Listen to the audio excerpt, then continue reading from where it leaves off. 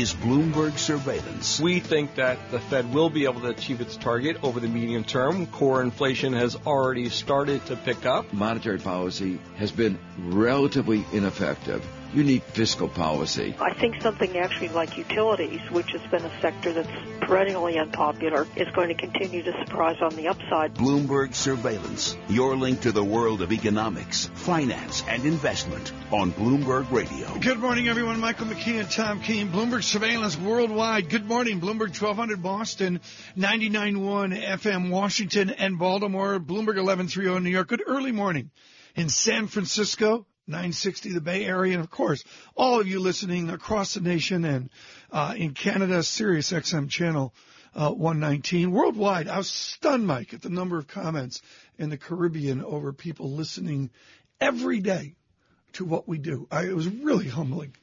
Well, that's terrific. For all around the world. I mean, we'll send you back out. I don't know. You know, it was just great to see the global distribution. Al from New Jersey and others here have put together a distribution platform for a conversation. We hope you enjoy it this morning. Bloomberg Surveillance is always brought to you by Cohn Resnick, accounting tax advisory during the times of growth, crisis, or economic uncertainty. Your business needs the Cohn Resnick Advisory Group for the strategies to move forward. Find out more at cohnresnick.com. COHNREZNICK, cohnresnick.com. Modest hysteria this morning over Puerto Rico. It is good to get perspective from somebody that actually knows what they're talking about. That would not be me. Mike, it would be John Miller of Nuveen, who's truly expert on this. And he spoke to you last week, didn't he? Gave us a clinic last week, and now we have him back because we have new developments, as they say on the cable TV networks. Yesterday was a day. They have until the end of today to actually make a payment.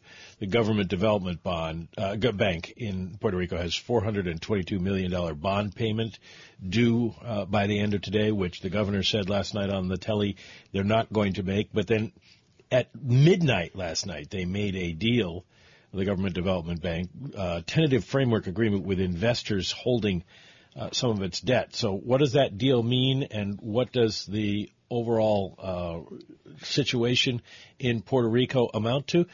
John, let's start with the basics. When the governor says we're not going to make the payment under a debt moratorium law that the Puerto Rican legislature approved last month, is that the same thing as saying we're going to default, or is it something different? It is the same thing. There's the amount of GDB debt, or Government Development Bank debt, outstanding is about $7 billion, and the actual payment due today is about $422 million. So they are meeting a couple of last-minute forbearance agreements with some of those bondholders, but apparently not nearly enough to cover the entire payment. So this will be, in all likelihood, this will be a Government Development Bank default, which is a larger type of default than what we've seen from Puerto Rico over the past year, even though they've been in crisis. Well, what does it mean then? Well, I think that it's, first of all, it was telegraphed. It was about a year ago that the governor said the debt is unpayable. It was about a month ago that they said we are going to give ourselves the ability to selectively not pay certain bond issues. So it's a continuation of an ongoing reality that they don't have the revenues to meet all their budgetary expenses and pay debt service at the same time. There isn't a existing structure right now to negotiate with all creditors at the same time. Yeah. So therefore, they're selectively picking out which bonds to pay and which bonds to not pay. John, I look at this, and I forget that John Nuveen Sr. formed Nuveen in 1898. In 1928, you wrote a New Mexico highway bond. You've seen things go bust a few times across that Nuveen history. What's distinctive about this pending collapse of Puerto Rico? Well, this is so much larger than anything that we have seen in the municipal bond market. If you add up the roughly $72 billion in debt, plus the $44 billion in unfunded pension liabilities, and it's more complicated. It's more complicated because there are 18 different types of bonds. Isn't it more complicated because Congress is involved? Isn't that the elephant in the Nuveen room? Well, Congress getting involved is actually in an effort to simplify things. The Congress getting involved would establish, at least based on the leading bill from the House Natural Resources Committee right now, which is still being edited and probably still passes at some point, that would be a positive because it would create some semblance of order out of disorder that we have now, which is to create a financial control board and figure out what they can pay overall. Yeah, because they have these 18 different entities with debt out there, some of which can be paid, some of which can't. I was interested in the Bloomberg story. Michelle Kasky from Bloomberg News, always brilliant on what's going on in Puerto Rico. She went and called up the holders of the bond that is due today. And we've been told that the vulture hedge funds have been the ones who have been buying up all the Puerto Rico paper. But this one's largely owned by money management firms and insurance companies. Well, the ownership structure is very diverse, and it also depends on the specific indenture that has proven to be attractive to different groups of investors over time. According to the Treasury Department, hedge funds have been bought up to around a third or so of the overall debt of Puerto Rico. More of their investments are probably in the general obligation debt as opposed to Government Development Bank. Yeah, the Government Development Bank seems to be, and I'm just curious, this gets to the question of who loses. And if it's insurance companies and some of them are related to pension funds in the United States, what's the danger that Puerto Rico defaulting on debt will cause knock-on effects for retirees or other investors in the United States? Well, from an income perspective, that might be what's changing. I would say from a mark-to-market perspective, because this crisis has been unfolding over the last 2.5 years, these, for example, government development bond prices have already been around 20 cents on the dollar prior to today. So if insurance companies, if pension funds, if individual holders, mutual funds, hedge funds are marking everything to market, today might not be a major swing necessarily because the bonds are already at cents on the dollar. What does this mean for our listeners who own national or even Puerto Rico specific, God love you, mutual funds where managers are moving in and out? And specifically, what does it mean for unit trusts where our listeners own fixed portfolios of municipal paper? Well, it's important to look at the disclosure and the holdings of these different products. And again, part of this unfolding process over the last 2.5 years, people have tracked which funds are heavy Puerto Rico investing funds, which funds are light, which funds are moving out. And from that perspective, more and more mutual funds have moved out. And investors have shift their own money into those funds that have lower exposures. So that should help. Is the speculative hedge fund industry that's wrapped up in Puerto Rico, are they Nuveen's friend, enemy? Are they an opportunity? How would you frame that?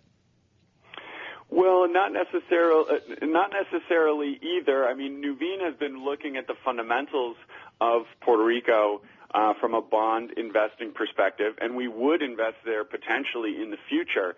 But over the last 2 years, we have, 2.5 years ago, we took our holdings down very close to zero and entirely insured, so that it's because of the fundamentals, not because of hedge funds or who might be getting involved or who might not be getting involved, really because of the deteriorating fundamentals made it apparent that they weren't going to be able to pay all their debt.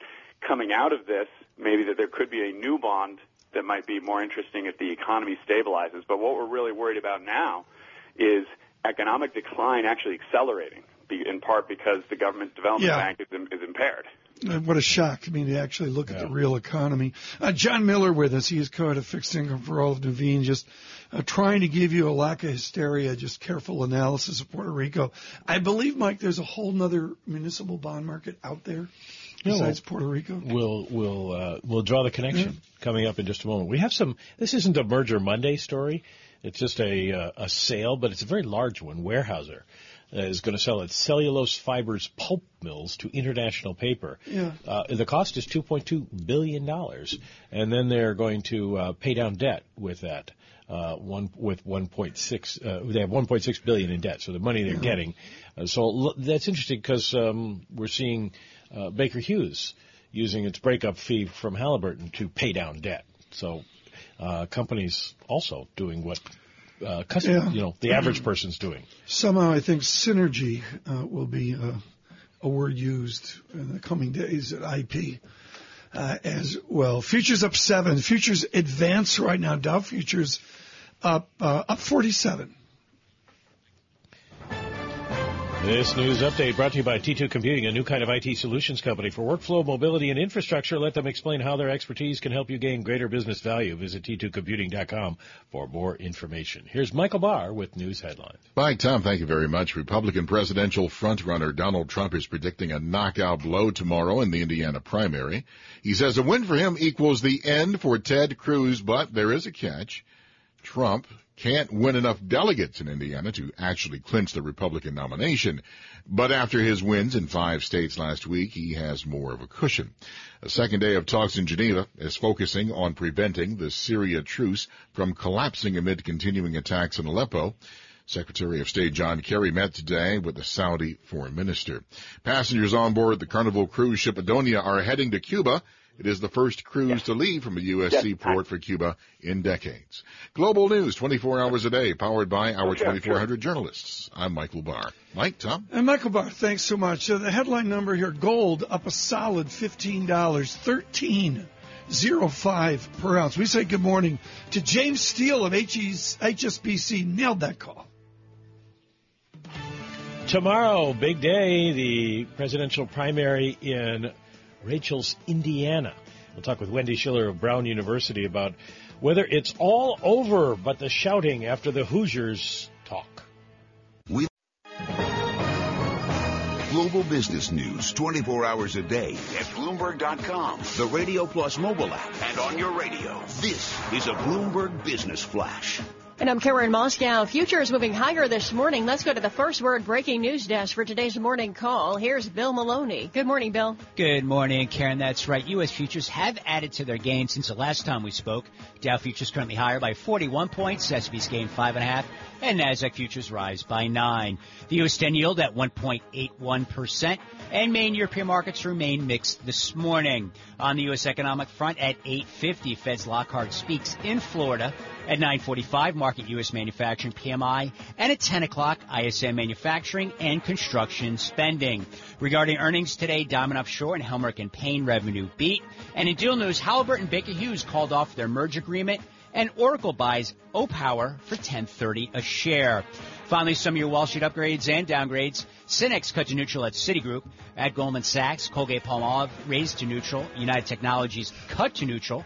Time Warner cut to sector weight at Pacific Crest, and Groupon cut to underperform at RBC.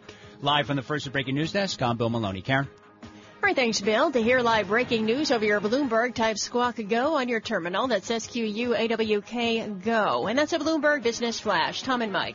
Karen, thanks so much. Again, futures advance up 2 earlier, up 6 right now. Bloomberg Surveillance this morning brought to you by Invesco. Factor-based strategies can help investors focus on high quality, low volatility, and more. Learn more at Invesco.com/high conviction. Michael McKee and Tom Keene, we're taking advantage of tax-free bonds with John Miller of Nuveen. Michael, expand our horizon away from San Juan. I do want to ask, John, about this deal that was reached overnight. It came out at midnight, an agreement with investors who hold about $900 million of the Government Development Bank. You say this doesn't cover everybody, though. What does it cover? Who does it cover? And how's it going to affect what's going on? Well, the hedge funds reportedly own about 20% of the GDP debt, and they can enter into their own forbearance, or 20% of what interest was due, so $100 million out of the $400 million. they can enter in their own forbearance. In other words, not declare a default, not go after the GDB for the money right now. So apparently they have a 30-day sort of window. During that 30-day window, they might negotiate some sort of recovery, some sort of exchange into a new bond. Well, apparently they're going to take 47 cents on the dollar as the way this thing reads.